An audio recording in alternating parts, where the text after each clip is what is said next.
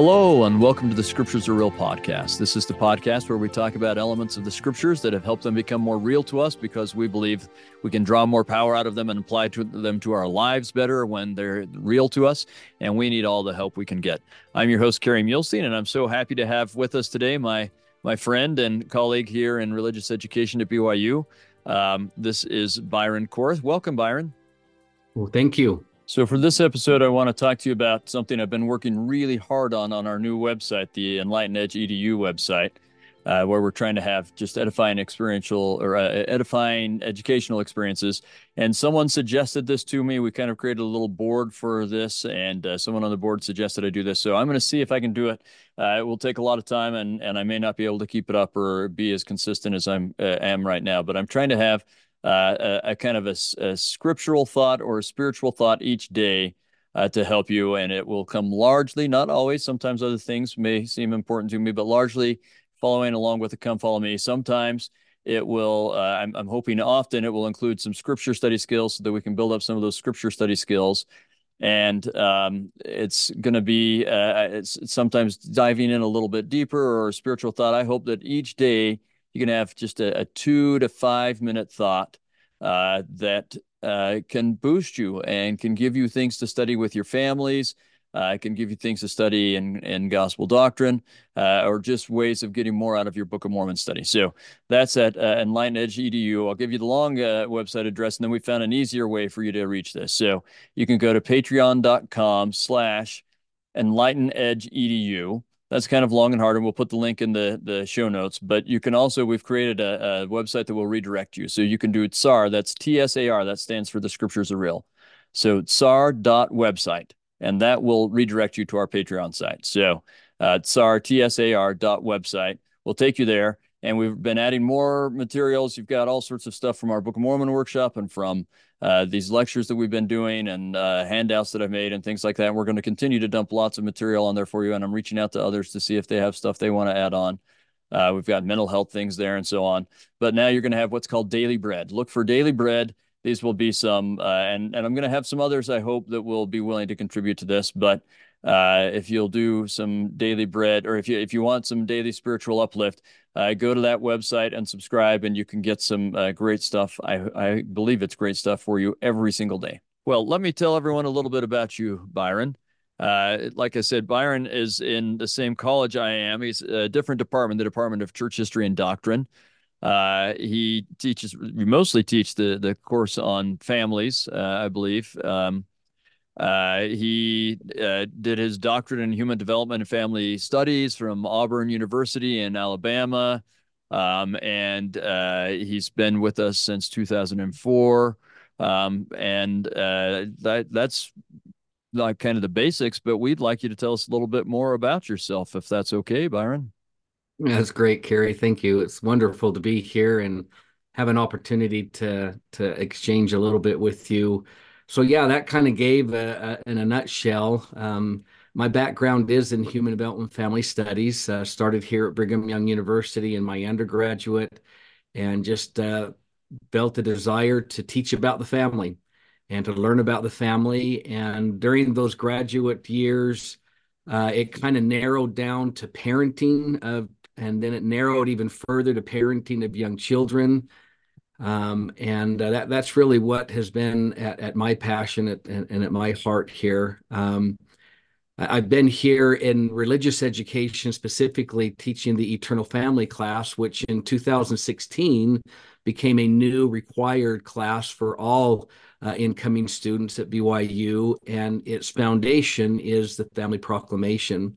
And absolutely have loved teaching that class, bringing in my understanding of family dynamics, my parent-child relationships, my emphasis on teaching young children and so forth, been able to bring all of that in as I teach about, learn about, and as I tell my students, yeah, I might have some expertise when it comes to family dynamics and some parenting and so forth, but I'm by no means have arrived at being the perfect parent, the perfect husband, the perfect father. I rely on the teachings of the Family Proclamation as much as anyone. And I love teaching the class because of how much I get out of it in my own journey as a husband and as a father.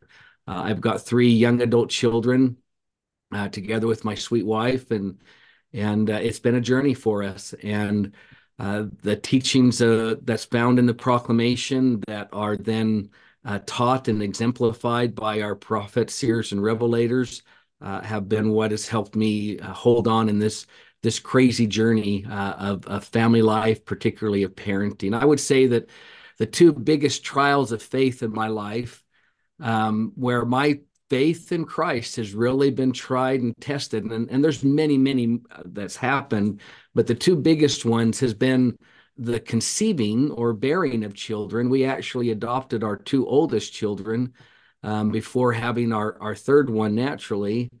And then the rearing and the raising of children, especially when they get into the young adult and late adolescent years.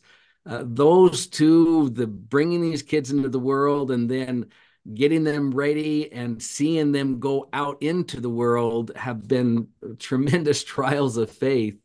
Amen to that, And brother. Yeah. so I think there's probably many of your listeners who are resonating with some of that there. Yeah, and it can be for a variety of reasons. Sometimes choices they make, sometimes things that happen to them that they didn't have control over. Sometimes it's health problems. It's all sorts of things, but it's an adventure, isn't it? It is an adventure, it is a journey, and one that can truly be a trial of one's individual faith. Yeah. And if I remember correctly, you're serving in a stake presidency in, is it Mapleton or is it Springville? I can't remember. Springville, yeah. So Springville. I serve in Okay. a state presidency in Springville, Utah. I've been doing that for 4 going on 5 years, which again is just Halfway another through now. wonderful opportunity to not only be learning and living, but mourning with those that mourn and Yeah. bearing burdens with others, particularly regarding some of these challenges of seeing our loved ones use their agency and as they experience both the bitter and the sweet of this mortal journey. Thank you.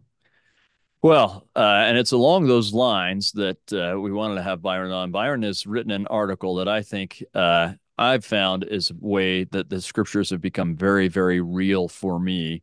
And it's not just the article, it's the concept he's talking about in there.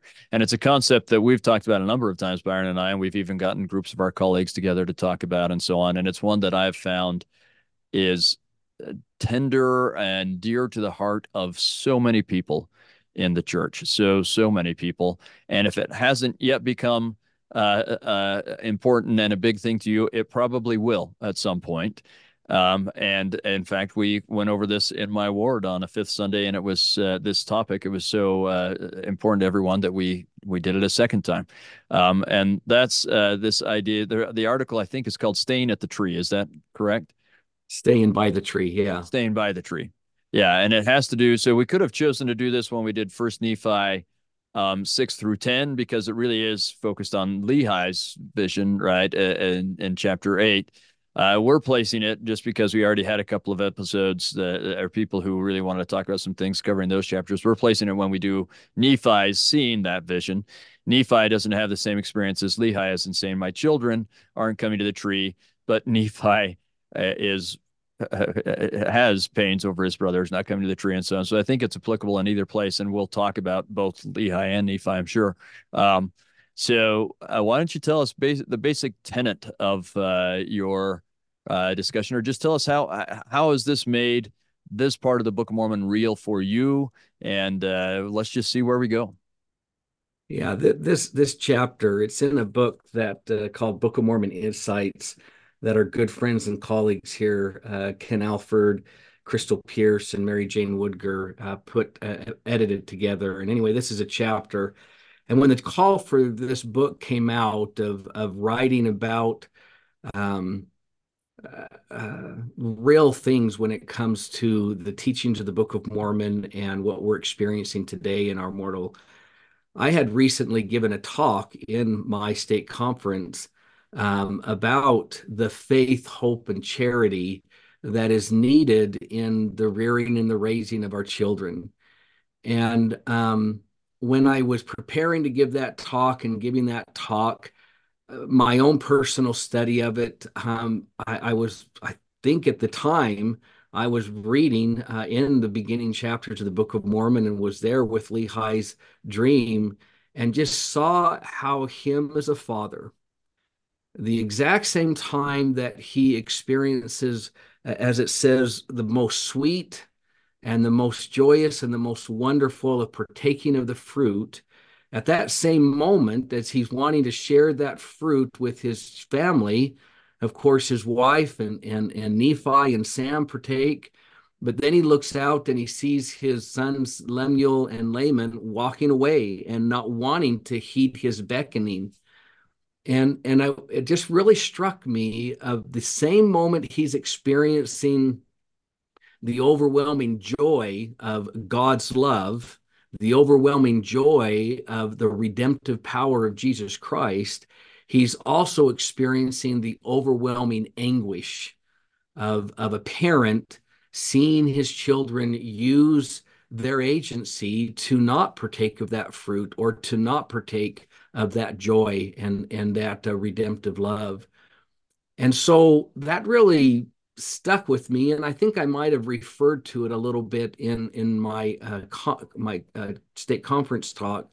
But then when this call for papers came out from Ken Alford and his team, I thought I can write something here about Lehi's example of staying by the tree. Hmm. He didn't run after them. He didn't force them. He didn't just collapse in despair. But there was something in his example, and I would invite your listeners as they're doing their study of these, not only these chapters, but this whole episode of Lehi and the family, um, to see his example as an imperfect father and as an imperfect mother on how they stayed by the tree. And I know many can find their own examples, their own symbolic meaning of seeing Lehi and his wife staying by the tree. And so that's kind of the genesis of this. And the more I studied that and the more I wrote about it, I could just see um, this, the inclusion of this episode, this experience is so applicable to our day to day. I'm sure those, as we begin our studies in the Book of Mormon, we remember that this is Nephi reflecting back about 30 years after, is where First Nephi up through, what is it, Second Nephi chapter 4, 5, or 6 or something. Yeah. He's reflecting back, and he's trying to choose what he's going to, after being commanded to start this small place. He's choosing what he's going to insert, what he's going to include. And I find it really powerful that what he chooses to include is about the family dynamics, is about the experience of his father and his mother and of his siblings. And we just see actually that same theme of parent-child, a parent prophet trying to teach his children. We really see, if you, I don't kind of put a percentage to it, but the large majority of the Book of Mormon, its doctrines and teachings are in the context of a parent-child relationship. Yeah. So much of what we have in the Book of Mormon isn't just the doctrine, but how that doctrine of Christ and God's everlasting covenant, all of that is being taught within the context of a parent-child relationship. So true. So true. I mean, if you think of the great sermons, some are not like Alma chapter 5, that's Alma to a big group, right? 34, 32, Alma 32 and 34 in those areas. But you think of Second Nephi 2, um, even Jacob, like Second Nephi 8, well, 6 through 10, that's really in a family context. You've got Helaman and teaching his children, and Alma teaching his children, and Nephi. Anyway, so much Moroni, Mormon's letters to Moroni's, so much of it is in that family situation. And as you said here at the beginning, Nephi really seems to choose to convey his in First Nephi and the first part of Second Nephi, he conveys the theme that he's trying to teach through the narrative of his family. He then takes that same theme and he does it by using Jacob and Isaiah and then his own teachings. But initially, and the primary way he does it is through just his family story. Well, and even to that point, Carrie, when you look at Nephi, and I know we're kind of fast forwarding a little bit later into the Book of Mormon, but when you look at Nephi and he includes all of the Isaiah teachings in Yeah, order to emphasize the centrality of Christ, it is there in that 25th chapter of Second Nephi where we get and the often quoted scriptures, and we labor diligently to right. persuade our children to Yeah, believe in Christ. And that labor has to refer to his labor of including all the writings of Isaiah. I right. did that to convince my children of who to believe in. For Yeah, we write, we prophesy, we teach, we do all these things so that our children will know what source they can turn to for remission of their sins. And so it's not just the message of Jesus Christ, but it's who is to be given that message of Jesus Christ in the context of the family. It is not a program of the church to be home centered, church supported, but that is the way that began from the premortal journey of our yeah, Heavenly Father teaching his children, and then with Adam and Eve, and then with Abraham and his wife, and Isaac and Jacob and Joseph and their wives. It is all about not just the doctrine of Christ, but the context of where that doctrine is taught. It is to be home centered. It's not just a program, but it truly is the way that God has exemplified from the beginning of time. yeah, yeah. In fact, I love what you said. I would maybe even say it's not the program of the church; it's the program of our heavenly parents. Yeah, Right. That's their program. That's the way they work. And I've said that often. Like when people ask, well, why does he choose a family to take, the house of Israel to take the gospel and the covenant to all the world? Well, and my answer is, well, what groups does God work with? He works with families. That's right. his core unit. That's who he works with. Right. So, well, very good. It, Sorry, it looks like it, you're it, about to say something. well, I was just going to President or then president, but now Elder Uchtdorf when he served in the first presidency. But he talked about the family being an echo of a celestial pattern. Yeah. So that's what I mean. I'm not. Yes, it is a program, but it's not a program that then in 10 years from now we're going to change it for something else and then for something else. It is an echo of a celestial pattern. Yeah. Parents teaching their children the gospel of Jesus Christ. Again, if I can just expand on that, because it's what is established as the context here in the Book of Mormon is we have Adam and Eve, and yes, we often refer to that first commandment given to them to multiply and replenish. But we don't remember sometimes that also the command was given them to teach these things freely to their children.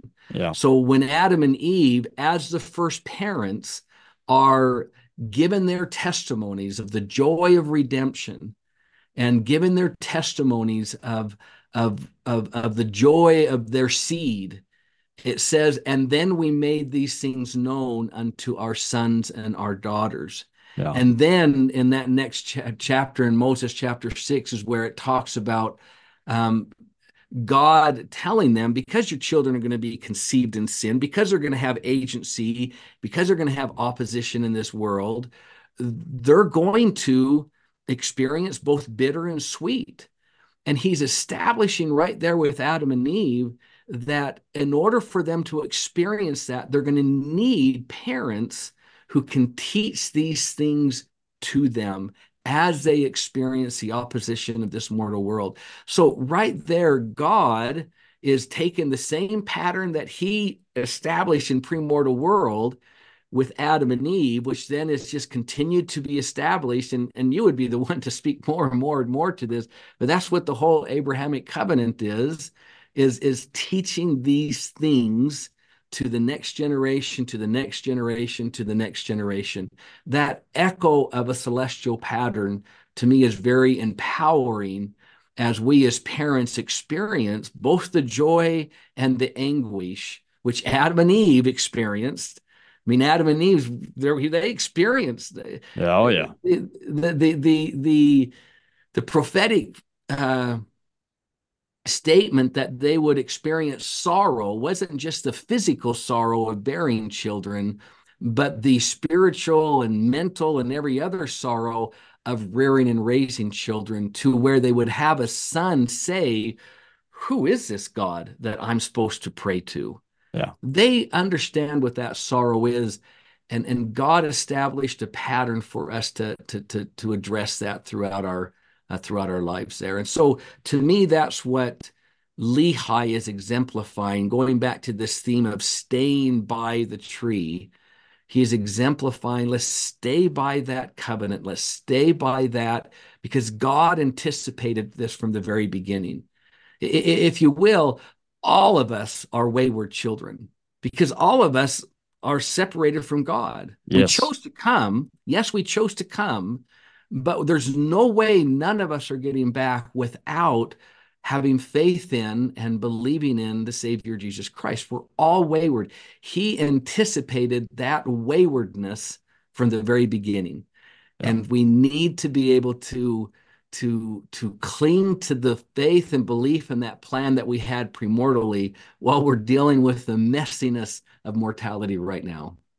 Amen to that. Amen. And you're right. I mean, Adam and Eve, most of their children caused them pain. They chose, at least, well, we don't know really after Seth. They probably had 500 more children after that. I don't know, but we don't know about that. But up until Seth, Abel and Seth are the only ones who chose righteousness, right? So, in fact, when I had the chance, when I was at BYU Hawaii, I taught a couple times the marriage and parenting course, and I just decided the beginning of the Book of Moses, well, really most of the Book of Moses was the first part of the class.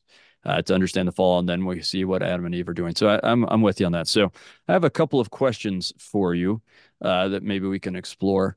Um, First of all, maybe we can just start with this text, and this is in First Nephi 8. Again, we're doing this when we're doing Nephi as part of the vision as well, but I want to start out in First Nephi 8 when, and you referenced this already, but if we were to look at verse 12, and as I partook of the fruit thereof, it filled my soul with exceedingly great joy. Wherefore I began to be desirous that my family should partake of it also. And that's natural, I think. Like, if this is wonderful for you, you want your family to do it. For I knew that it was desirable above all other fruit. And that's when he looks around and he sees the river of water, and he gets Sariah and Sam and Nephi to come. Um, and Laman and Lemuel won't. But I also want to read this part where he says, verse 15, "And it came to pass that I beckoned unto them, and I did say unto them with a loud voice that they should come unto me and partake of the fruit, which was desirable above all other fruit." Right? But as you said, Laman and Lemuel don't come. And so I want to ask you two questions. First of all, let's explore, as you said, he stays there rather than running after them. And I'd like to ask you kind of, what does that look like in our lives today? What are some ways that that might be a real thing for us? And second, what is the role of experiencing that joy while we stay there, continuing to partake of the fruit and the joy element? How does that play into this? I think those are really inspired questions. And again, I would invite your listeners to be thinking about that themselves as they read these really powerful and insightful of the personal meaning that these things can be for us individually. I think it's interesting in response to your first question there, Carrie, that as he invites Laman and Lemuel to partake, he sees that they walk away, and it's then that he sees the iron rod. Yeah. And so I think there's And the straight and narrow something path, right? there's Yeah. something established there that God is showing him. I've made a way back for them. You don't need to run after them and risk. You don't need to be ashamed. You think about all the things that are happening with the great and spacious building, of what led people to leave. Lehi, you don't need to do that. Stay here. I have provided the means to get your children back. And you need to stay by the tree while they experience their agency and choose to partake of that fruit, because it's not them eating it by force that's going to make them feel that same joy. It's their use of their agency to experience that that's going to experience that joy there. So I think there's something there to be reminded as we as parents see our children going out into the world. Remember that the word of God, which is the representation of the iron rod, but I also say that it also represents the word capital W of God, meaning Jesus Christ. It not only Good. the scriptural words, but actually Christ himself being referred to the word of God. The way has been provided for them. Don't give up hope. Don't give up faith. Don't allow despair to overwhelm you and to overcome you. I love this quote that I mentioned at the beginning of this chapter that I wrote by Neil A. Maxwell. He says, just as doubt, despair, and desensitization go together, so do faith, hope, and charity. The latter, however, must be carefully and constantly nurtured. Whereas despair, like dandelions, needs so little encouragement to sprout and spread. Yeah. When we leave the tree, meaning when we give up on our covenants, when we lose faith and we lose hope and we begin to allow that despair to grow like dandelions, we lose charity. We lose the desire to keep trying. But if we stay by the tree, our faith and hope returns. And then we have the charity or the desire to keep trying, to keep asking God, what is it that I should do? And I could give some examples of maybe what parents can do, but I don't want to undermine the power of the personal revelation that comes as you stay by the tree. In And I fact, could, please go ahead, Carrie. I was just going to say, I would argue, so this is a spoiler alert for my audience, that when we get to Second Nephi 31 and 32, I think I'll show them that when Nephi is defining the Word of God, he defines it as what the Spirit teaches them. And so I think we usually think of the scriptures, but it's what the Spirit teaches you as you hear ancient or modern prophets. And then, as you said, the capital word. But that inspiration or that revelation is not only what will get you to the tree, as you said, it's what you need to have to stay at the tree. I think those are really key to recognize that revelation is absolutely necessary. But anyway, sorry, keep going. Well, yeah, just that personal revelation that of what parents can do in those small, simple times. Again, I don't want to get too personal and into my own family lives. All my children as young adults, they're on their journeys and they're experiencing the world as they need to experience it right now. Um, I remember learning as a bishop of a YSA ward. It was my kids were a little bit younger. They were in their early teens or even younger then. But during that time as a YSA bishop, I learned so powerfully about the power of Jesus Christ to redeem those Mm, that I was blessed to serve. yeah. And as I finished my time as a bishop and now continue my attention to my children, I realized that that experience as a YSA bishop wasn't just for me to help those that I was serving, but it was for me to help my children. Mm, That it's going to be Christ that saves them, not me. And it's my efforts as an instrument to invite them so that they will choose to partake of that fruit, not force them to partake of that fruit. And so as my children have gotten older and again they're on their journeys and so forth, just a personal example of staying by the tree. I'm at the temple and my heart is heavy and I'm worried about my children, as all parents are. And I'm watching this um, experience there in the temple of Adam and Eve and their experience as parents. and them as children of heavenly parents as well. And I learned some very personal things. I won't go into detail because I feel like they're more my personal revelation but I learned that it stood out to me, if I can articulate this the right way, that Adam and Eve were not taught about Jesus Christ until they had a need for Jesus Christ. Right. And that really hit me as a parent.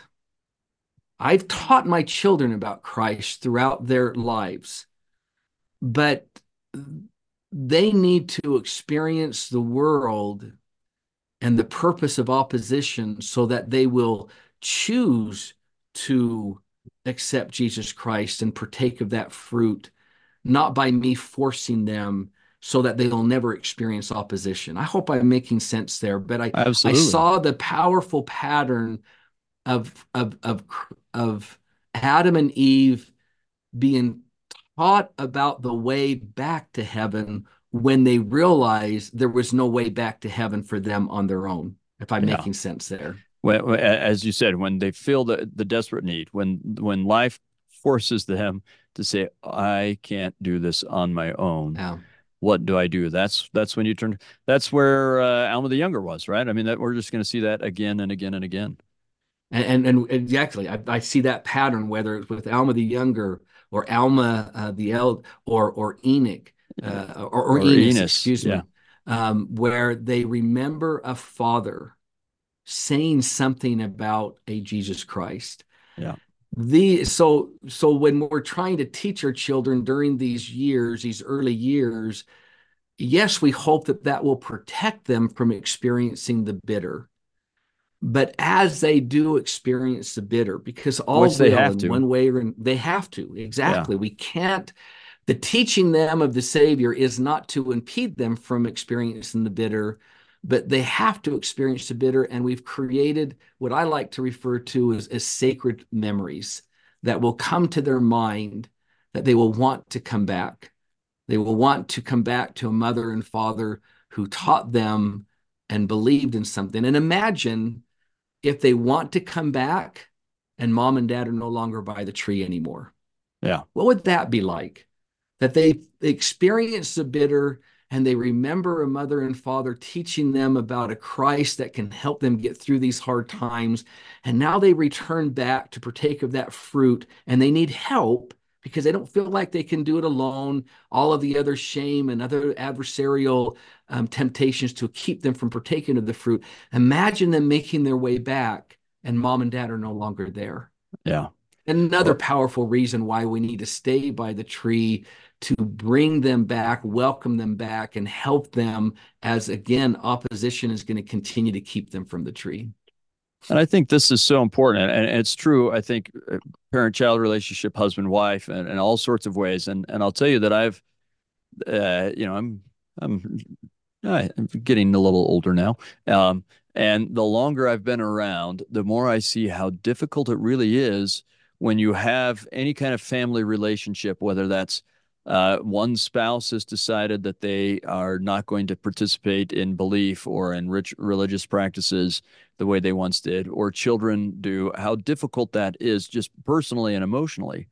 But further, I've seen this a little bit with parents more in marriages when when the one who still believes and is faithful feels like, okay, well, I'm going to accommodate, I'm going to work because I love this person and I want to support this person, so I will sometimes not go to church, or we won't do family prayer for everyone, or whatever that is.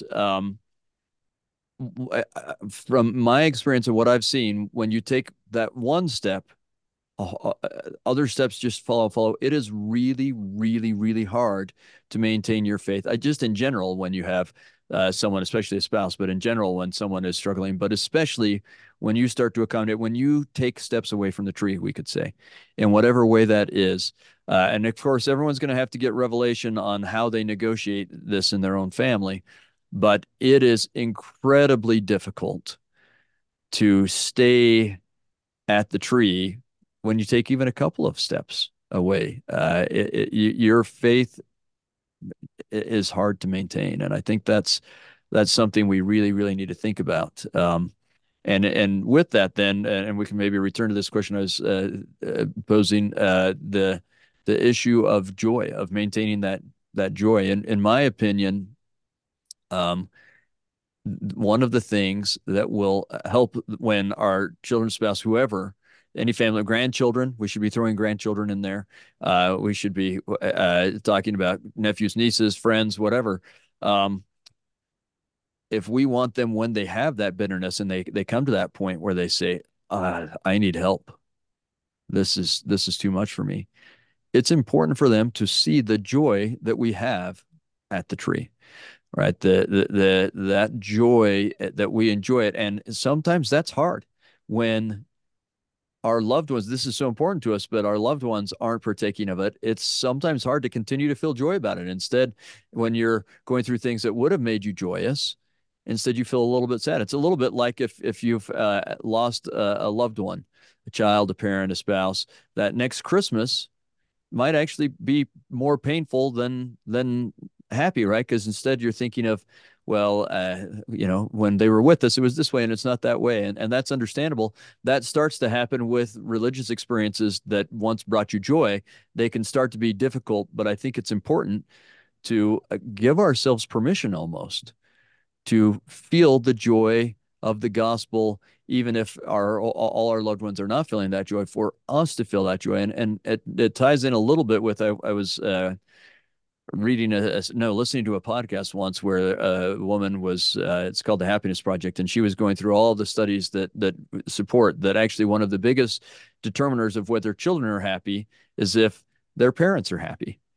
um, and I think that one of the determiners of, this is just my opinion, I don't have studies to back this up, but the determiners of whether loved ones will return to the tree is whether their loved ones who are at the tree are having joy while they're at the tree. I don't know. What thoughts do you have along those lines? Beautiful. I think that's just what I keep on having come to my mind as I'm listening to you, is President Nelson sharing. The joy has little to do with our circumstances, Yeah. but the focus. And that even comes as we there is tremendous joy that comes when we see our children choose to go on a mission, choose to get married in the temple, choose to raise their children in the gospel. Yes, there is great joy.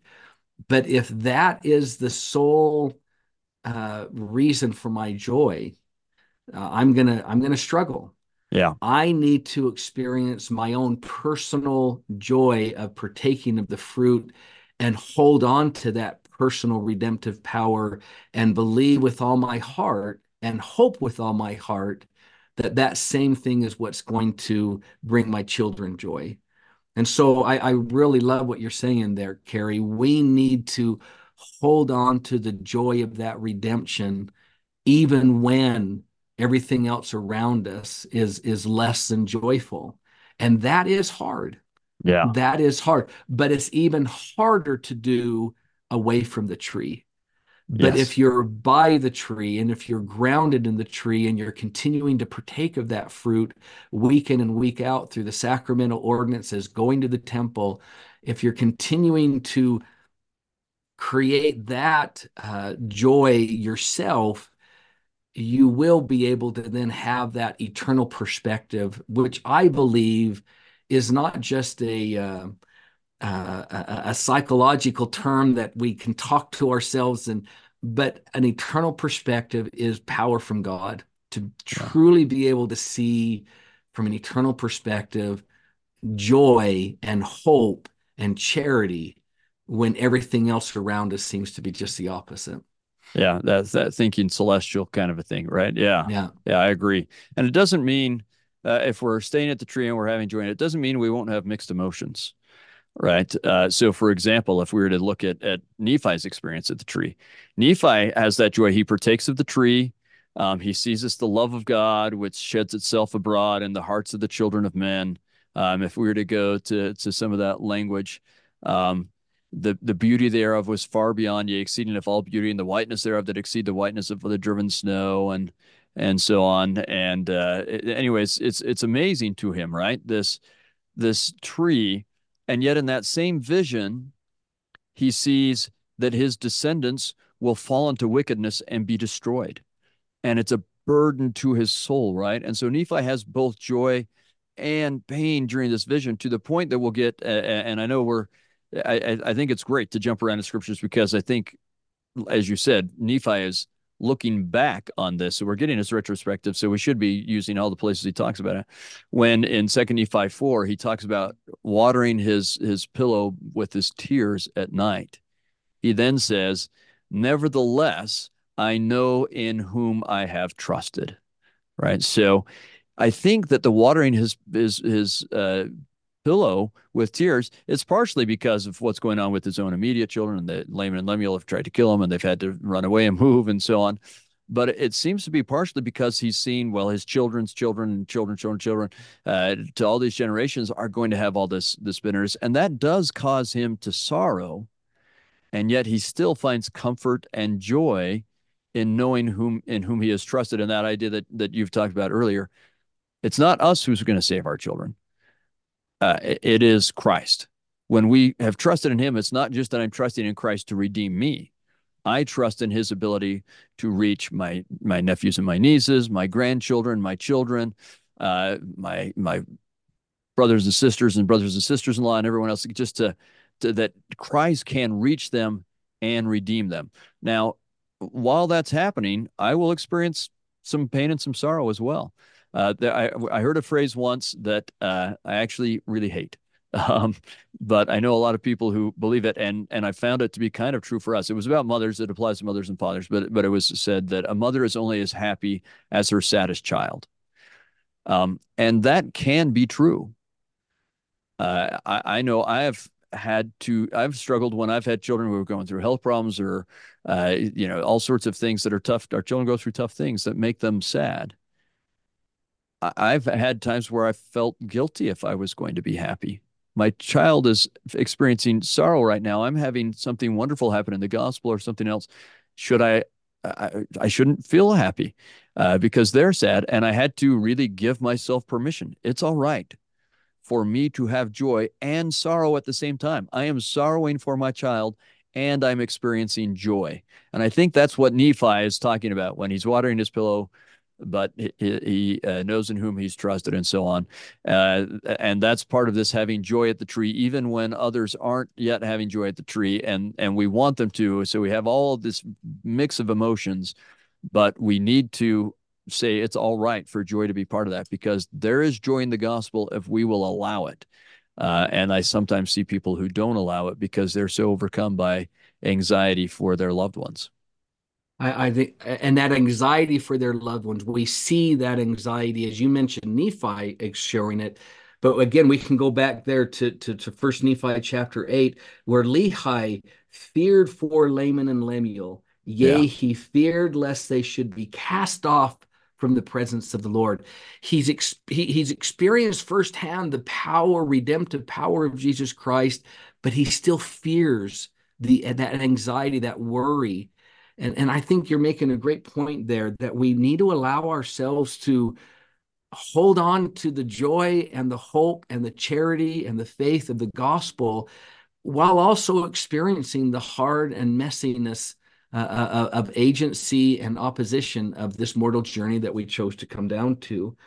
And Lehi, what happens later on here in these chapters of 8, 9, and 10 and so forth is where Lehi, now he's out of the dream and he continues to teach his children. And what I found interesting is that his teaching of his children was based in the gathering of Israel. Yeah. And what I find there for me personally is Lehi is remembering, staying by the tree, that this plan was anticipated from the foundation of the world. The gathering, if God has power to gather his children, which Lehi clearly has that testimony of the gathering of children, he is, in my mind, he's taken that same testimony. He has the power to gather the house of Lehi. Yeah. If God has the power to gather Israel, he has the power to gather the house of Mulstein, the house of Korth. And that's what's staying by the tree. I don't know how he's going to do all this gathering. Yeah. I don't know how it's going to happen, but it will. And I need to make sure that I'm by the tree so that I can participate in the joy of that gathering. I hope that makes a little bit of sense. I Yeah. really liked how Lehi transitions from the dream and then teaches them as a prophet of this prophetic gathering, and that same faith of this gathering of the house of Israel can transfer to the faith and hope and charity in the gathering of the house of Lehi, of the house of, again, Mulstein, of the house of Korth, of all of our homes that we feel are in such disarray. If we hold on and believe in, there is a gathering that we'll be able to take part in. It's so important. And as soon as you bring that up, then you bring in another element that you referenced earlier. I mean, that covenant is such an important part of this, right? Israel is going to be gathered because they're part of the covenant. So, and Nephi will make this point, right? The scriptures are about us because we're covenant people. The scriptures are about covenant people. Lehi is going to make that point. They are a covenant family, part of the house of Israel is covenant part, and then covenants with each other and so on as a covenant family. And that's huge. So that you'll see if we go to Nephi's iteration of this vision, right?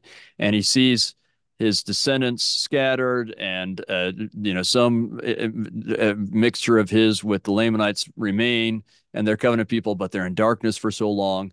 And he sees the mists of darkness that come upon huge groups in the same way that Lehi saw them coming in upon his own immediate family, right? And so between the two of them, if you triangulate, you get this idea that what's happening for Israel and the world as a whole is the same thing that's happening for our families, right? And we've got this large covenant group and we've got our smaller covenant group. But what Nephi sees is that eventually, and I think Lehi saw this as well, and it's why he's talking about it. And so we get the summary of Nephi's summary of Lehi's summary in chapter 10, but we get Nephi's summary of his own vision in, say, chapters 12 through 14. And what you see is that with all the mists of darkness, the mocking, the great and abominable church, all these things that pull individuals away from our families, pulled huge groups away from covenants and so on, that in the end, God still honors his covenant and he will gather his covenant people back and God wins. And those who will be gathered to him. I mean, that's the big message in this big vision that we get in, say, chapter 14 and so on. God will win, and those who are in a covenant relationship with God will win. So if we're going to take that, as you said, from this large scale to this small scale, our covenants matter.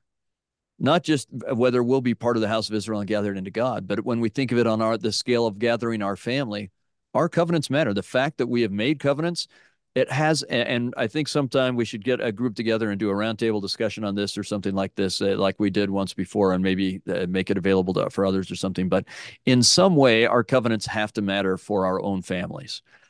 And so this is another way of saying, stay at the tree. Your covenant matters for your family, for your loved ones. It matters. And so keep your covenant. When you stop keeping your covenant, then that's not only bad news for you, that's bad news for everyone in your family. There's a key draw somehow, in some way, in that covenant relationship you're all in. So keep your covenant and find joy in the covenant, but find comfort in knowing that as you're keeping your covenant in some way, God is not going to get rid of anyone's agency. But there is something about that covenant, that chesed that we've talked about before, right? That he will not give up. He will extend mercy infinitely. He'll extend other chances infinitely. He will work with those people in that covenant relationship with you as long and as often as it takes. So keep your covenant, or in other words, stay at the tree. Beautiful, beautiful, Carrie. It's beautiful to hear you share that. And I hope all of your listeners will read President Nelson's 2022 Liahona article called The Everlasting Covenant. Mm-hmm. I came across that during a very despairing time, and it restored my hope and my faith. Even if I don't understand how this covenant is going to come about, I know it's going to honor agency. I know it's going to maintain growth and development. It's not going to force anyone, but there is power in the covenant. So I invite everyone to go and listen in light of this topic of staying by the tree and what Carrie is saying about this covenant. Go listen to President Nelson in a Liahona. It's October 2022, Liahona. Yeah. And it's a powerful talk, which then Carrie, I'm going to do a little bit of pushing, but this Hesed that President Nelson spoke of, which he partially learned from you and some of your writings, as well as he references your readings of about Hesed, that was a powerful protection for me. Yeah. And if I could, we often hear this purported quote of Joseph Smith saying that though some of the sheep may wander, the eye of the shepherd is upon them, and sooner or later they will feel the tentacles of divine providence reaching out after them and drawing them back to the fold. We've heard that a bit. Elder Bednar, in a wonderful talk that he gave, or Ensign article that he gave, kind of helped us better understand that these tentacles of divine providence is a type of spiritual power. And when we think about power, we're thinking about covenants. We're thinking about the power of God that comes to us through our righteousness of those covenants. Elder Bednar continuing on, he says, is a type of spiritual power, a heavenly pull or tug that entices a wandering child to return to the fold eventually. Such an influence cannot override the moral agency of a child, but nonetheless can invite and beckon. Ultimately, a child must exercise his or her moral agency and respond in faith, repent with full purpose, heart, and act in accordance with the teachings of Christ. And then President Nelson, in this everlasting covenant article, this was what he said. Because God has a special kind of love and mercy, this hesed, for those who have covenanted with him, he will love them. He will continue to work with them and offer them opportunities to change. He will forgive them when they repent. And should they stray, he will help them find their way back to him. That quote, that teaching of a prophet speaking to the burdened hearts of parents and individuals themselves, that if we can stay by the tree, stay covenant connected in this relationship with our Heavenly Father, his power, he is the Father, will continue to beckon and reach out to his children. It's not me, but it's God who is reaching out, and I can be a part of that as a righteous, covenant-keeping husband, mother, father, wife. I hope we see that this is exactly what President Nelson has been wanting us to better understand, so that we can endure the hardness of this mortal journey, which often is in the context of family. Amen to that. Amen. And maybe I just touch on that quote you gave is just so powerful about how he will reach after them. He will ring the back. Um, I won't tell the whole story. I don't think it's really designed for public, but there's an interaction between my book and President Nelson's article, just beyond even the fact that he cites it in there. And as you said, he kind of learned about Chesed from some of the things I was writing. But as I was writing about Chesed, like in my heart, I wanted to say that, but I felt like I can't say that. That's not my place. That's not my role. And I don't know. I believe it's true, but I don't know. And I'm not the one who can say it. But then to have a prophet look at those things and then he says it, that's power, right? He is the one who can know and can say and is authorized to say it. And to have that prophetic statement that because of this chesed and this covenant relationship, that when our children stray, God will reach out after them. That's a power that, and I think it's probably true of spouses as well, or whatever else, right? When we're in this covenant relationship with someone, that's a power that, and I was also our family was having some trials during that time period with the health problems with children that were causing them all sorts of other problems and so on. Reading that was an incredible comfort to me. And it was based Yeah. off my own writings, and reading that was an incredible comfort because the prophetic power behind it is stunning. And the comfort of Christ is stunning and overwhelming. And so again, yeah, stay at the tree, keep your covenants. That and there's joy and comfort just in that. So Beautiful. wonderful. I'm glad both of us, and there's so many. Again, go listen to President Nelson and the prophetic power of his reminding promises. How oft will I gather my children like a hen gathereth her chicks? A Yeah, parental metaphor there. yeah. How often? And we need to continue to stay on by the tree, continue to strengthen our relationship with our Heavenly Father, and believe in His everlasting extended hand reaching out to our children, to His children, to our spouses, to our brothers and sisters, and so forth. This is not unique, and this is not a catching God off guard. He anticipated this from the very beginning, and we need to have faith and hope and charity in exactly what he anticipated through providing a savior and making it possible for all of us. Amen to that. Amen. Uh, Such important and powerful stuff. Thank you for that. This is an important topic, and I think we'll find some way to come back to this. This is really important stuff, and one that's tender and near to the heart for so many people. So thank you for your time on that. And I'm sure this has been helpful for so many people, and that my audience, as you're listening, you'll think of someone else that needs to hear this, that this is just where their heart is and it's what they need to hear. We hope you'll share it with them. Either just teach them what you've heard here or share the actual podcast in whatever way you can share. We hope you'll like and download and review and rate and comment and all those things that help other people find it as well. We also hope you'll join us next week as we go through some of this powerful narrative that we're talking about, where you see the lessons in Nephi and Lehi's family. Dr. Andrew Skinner is going to be on. He is always popular, I would say. I think my top 5 most listened to episodes are all Andy Skinner. Everyone loves him, and I think we're going to have something from Kent Brown as well. I'm working on that still, but I think so. So some real heavy hitters in terms of people who really know the gospel.